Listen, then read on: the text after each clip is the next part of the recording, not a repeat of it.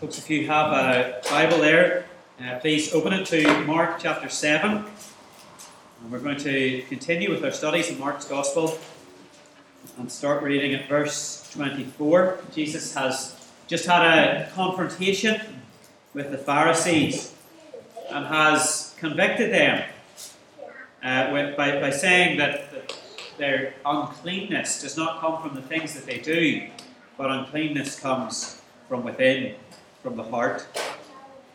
Well, then we see Jesus retreating, as we've seen Jesus do before. He's going for some rest. And so we'll start reading in verse 24. This is God's word. From there he arose and went to the region of Tyre and Sidon. And he entered a house and wanted no one to know it, but he could not be hidden. For a woman whose young daughter had an unclean spirit heard about him, and she came and fell at his feet. The woman was a Greek, a Syrophoenician by birth, and she kept asking him to cast the demon out of her daughter. But Jesus said to her, "Let the children be filled first, for it is not good to take the children's bread and throw it to the little dogs." And she answered and said to him, "Yes, Lord, yet even the little dogs under the table eat from the children's crumbs." Then he said to her, "For this saying, go your way. The demon has gone out of your daughter." And when she had come to her house, she found the demon gone out and her daughter lying on the bed. Again, departing from the region of Tyre and Sidon, he came through the midst of the region of Decapolis to the Sea of Galilee. Then they brought to him one who was deaf and had an impediment in his speech, and they begged him to put his hands on him. And he took him aside from the multitude and put his fingers in his ears. He spat and touched his tongue. Then looking up to heaven, he sighed and said to him, "Ephphatha," that is, "be opened." Immediately his ears were opened, and the impediment of his tongue was loose, and he spoke plainly. Then he commanded them that they should tell no one. But the more he commanded them, the more widely they proclaimed it. And they were astonished beyond measure, saying, "He has done all things well. He makes both the deaf to hear and the mute to speak." Well, amen. We thank God that he blesses us when we read his truth. Folks, you know by this stage probably that I'm a fan of C.S. Lewis. C.S. Lewis wrote the Narnia books, and he was also a bit of a theologian. Now, you have to be careful if you're reading C.S. Lewis's theology, because some of it is totally off the wall. Some of it is very, very good, but some of it's totally off the wall. But what I think C.S. Lewis was really, really good at is understanding human beings. He knows what makes us tick. He was able to point out things that we can all recognise in ourselves. One example of this is found in a lecture he gave to students in Oxford. He later wrote as an essay called The Inner Ring. And this essay describes something that we've probably all felt. Now, I will never study at Oxford, but it's something I have in common with those who do. It's the feeling of being on the outside. Being on the outside. Lewis says, "I believe that in all men's lives at certain periods, and in many men's lives at all periods between infancy and extreme old age, one of the most dominant elements is the desire to be inside the local ring and the terror of being left outside." We all want that, don't we? We all want to be on the inside. The feeling of being left out is miserable. We want to be in with whatever crowd matters to us at the time, to feel as if we're accepted. We want to be in the know about what's going on with a group. Being outside is no fun at all. I'm sure we can all remember times in our lives when we felt excluded, or we felt left out. Maybe you've even been made to feel that way by people in the church. And I'm sorry if you have felt that way, because the good news of today's passage is that there is no outside in the kingdom of God. All are welcome here. Through Christ, the church has a banner of outsiders welcome. So if you have ever felt excluded, please hear the good news of God's word to you today, that in his kingdom, you are welcome. I would encourage you to have Mark chapter 7 open in front of you as we hear from God's word today. We read these two seemingly unconnected miracles. And what we're going to see is that with the coming of Jesus in the flesh, God is doing something. He's bringing about a new age, a new era in the history of the world. This is the Messianic age. It's been foretold and prophesied in the Old Testament, and it begins with the coming of Christ. The Messianic kingdom, which begins with Christ, opens up the way to God for all people. All are welcome, Jew and Gentile alike. Now there are two clear sections in our passage, and we're going to look first at the healing of the Syrophoenician woman's daughter, and then turn our attention to the deaf and mute man.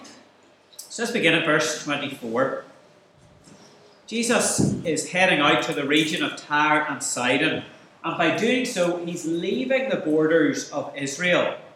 He went to a place where there would have been Jews living, but it's outside of the land that belongs to the Jewish people.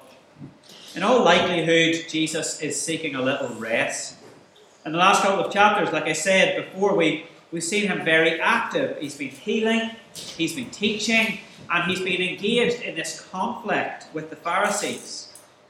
Every time he tried to get away, well, the crowds followed him, didn't they? And so here he has left the land of Israel altogether. He's presumably after a bit of rest in a place where he's not known. But, as Mark tells us at the end of verse 24, he could not be hidden. Jesus could not be hidden. And a woman who has heard of him and his miracle working ability, well, she seeks him out and she falls at his feet. Now, by falling at his feet, it indicates both that she respects Jesus, but also she is desperate. See verse 26? It tells us that she kept asking Jesus to cast a demon out of her daughter. But the important detail Mark highlights for us is that this woman, who is very persistent, is definitely an outsider. She was a Greek, Syrophoenician by birth. Now, Greek here doesn't mean, obviously, then that she was born in Greece. It means she's Greek-speaking. She's part of the Greek world governed by the Roman Empire at the time. Her national identity is Syrian, Syrophoenician. Mark is highlighting very deliberately for us that this woman is not a Jew. Before Christ, this woman is an outsider to the people of God. But her presence and her persistence, well, they cause Jesus to answer her. This woman desperately wants her daughter to be healed.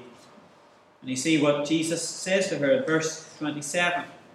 He says, "Let the children be filled first, for it is not good to take the children's bread and throw it to the little dogs." Now, this needs broken down. At first glance, it might appear that Jesus is insulting the woman. It might appear that Jesus is doing an Arlene Foster. Remember Arlene's line about the crocodiles? Well, Jesus, is he really referring to this woman and her daughter as dogs? Well, no, he's not. Not really. First, I want you to notice the word little. There is at least some affection in the words of Jesus. He's not talking about wild or savage dogs. He's talking about little dogs. the kind that might have been brought into the family home and lived as pets under the table. But in reality, Jesus is not even referring specifically to this woman and her daughter at all. He's making a wider and more general point. Really, Jesus is speaking in a parable. And we've seen before, and we'll see again, Jesus' parables take a bit of thinking to understand them. Remember that Jesus came out to Tyre and Sidon for some rest. He didn't come to preach. He didn't come to heal. The mission of Jesus was to preach the gospel to the people of Israel. Now, in time, through the disciples, after the death and resurrection of Jesus, the gospel would go out to the nations. It does go to the Gentiles, and we are proof here today that the gospel has come to the Gentiles. But in Mark 7, that time has not yet come.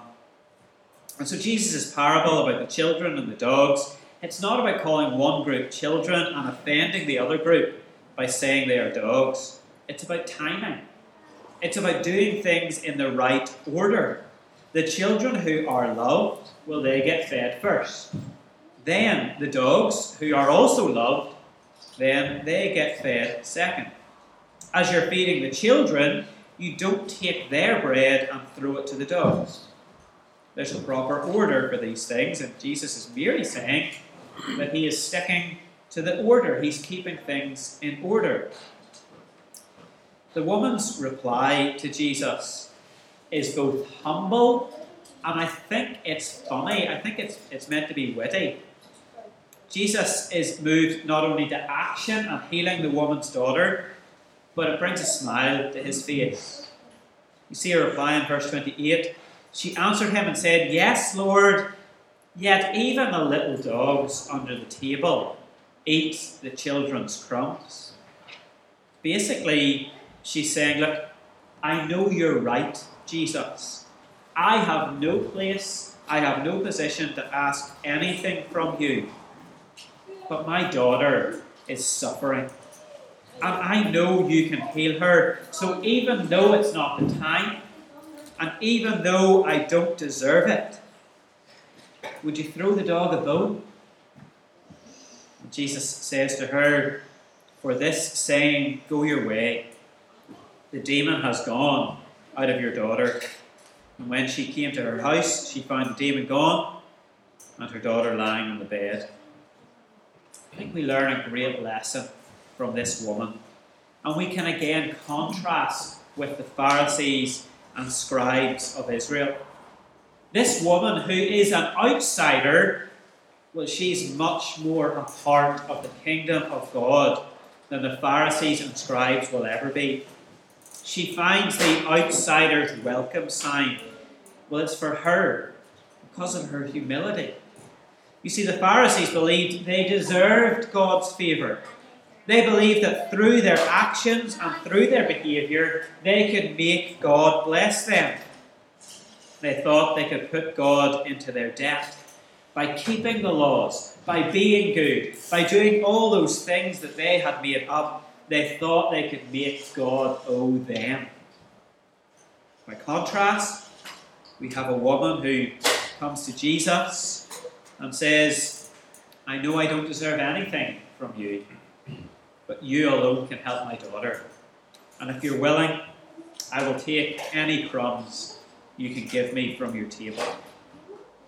You see, God's kingdom welcomes outsiders. In fact, it's a kingdom for all those who are humble enough to admit we don't deserve to be in. It's a kingdom for those who will admit that we cannot get in through our effort or behaviour. The kingdom of God is for those who enter through trust in Christ. Friends, we cannot be good enough to get into the kingdom of God. We need to realise that we are not good enough and instead have faith that Jesus Christ accepts us on the basis of what he has done. If you think you deserve it, you are missing the point of the kingdom of God. None of us, not one, deserve to be fed at the table? Are we humble enough to come to Jesus and say, I know I am undeserving, but please, if you are willing, may I have some crumbs from your table? And the amazing thing is this: when we come to Jesus in faith, when we fall at his feet and beg for mercy, we are brought in. We are cleaned up and we are given a seat at the table. This woman asked for crumbs, but her daughter was healed completely. The demon was cast out entirely. The truth of the kingdom of God is that those who realize we are dogs, well, we are treated like children. Outsiders are welcome. I want us to move on to think about the deaf and mute man. The geography of what's going on in verse 31 is a little confused. The route that Jesus must have taken to get to the Decapolis is complicated. But if we're going to get caught up in route planning, we miss the point of what Mark is teaching us. By coming to the Decapolis, Jesus is still in Gentile territory. That's the point. Remember, Mark was first written for Gentile Christians living in Rome. So the details of when Jesus was ministering to Gentiles would not have escaped their attention. It's significant detail. Well, in that region, by the Sea of Galilee, Jesus has brought a man who is deaf and has a speech impediment. Notice that these people who bring him don't actually ask Jesus for healing. They simply ask Jesus to put his hands on the man. This is a symbol of blessing rather than a symbol of healing.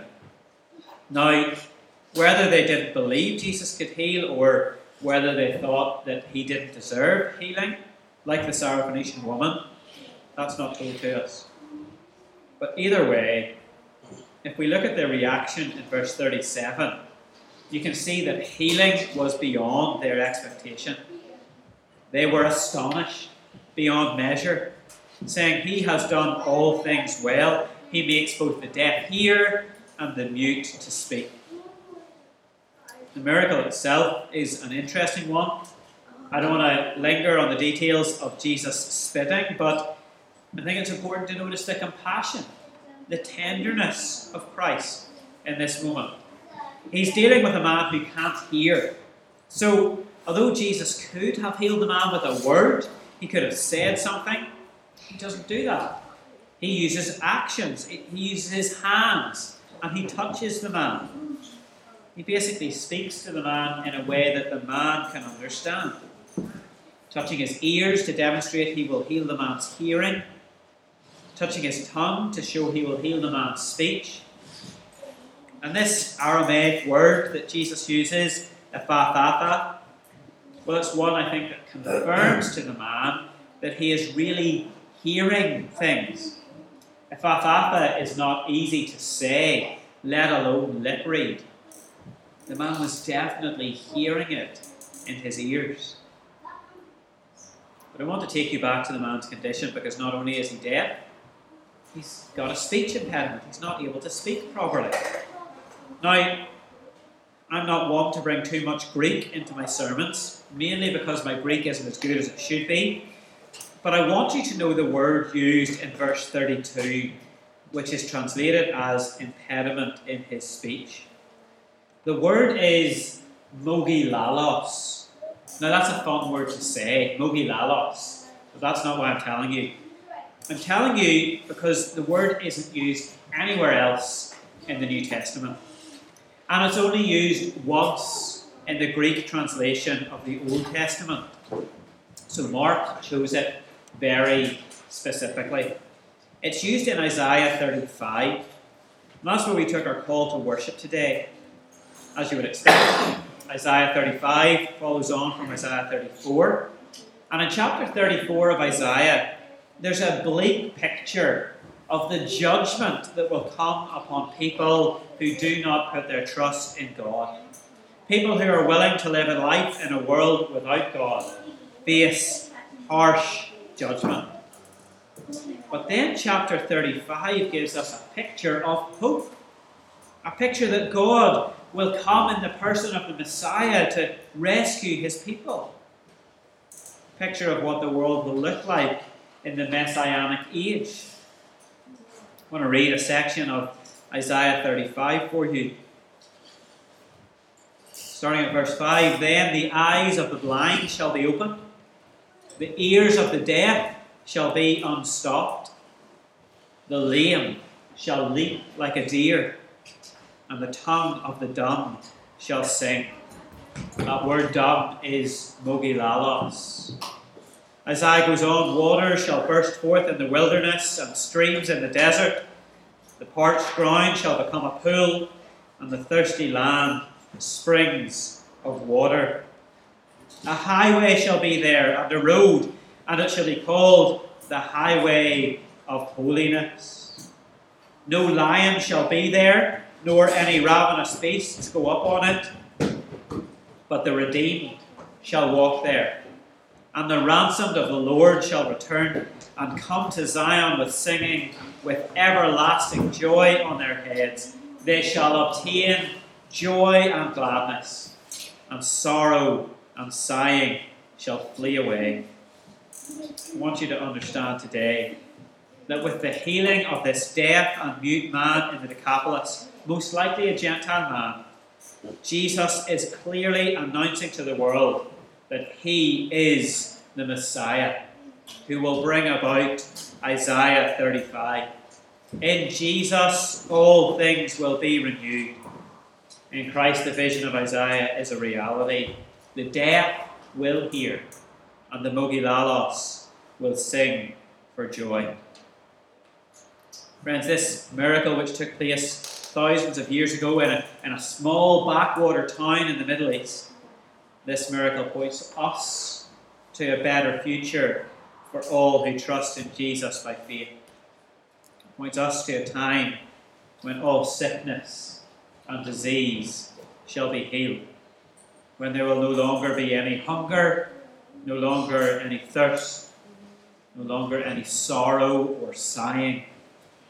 A time when the messianic kingdom of Jesus Christ will cover this whole earth with joy and gladness.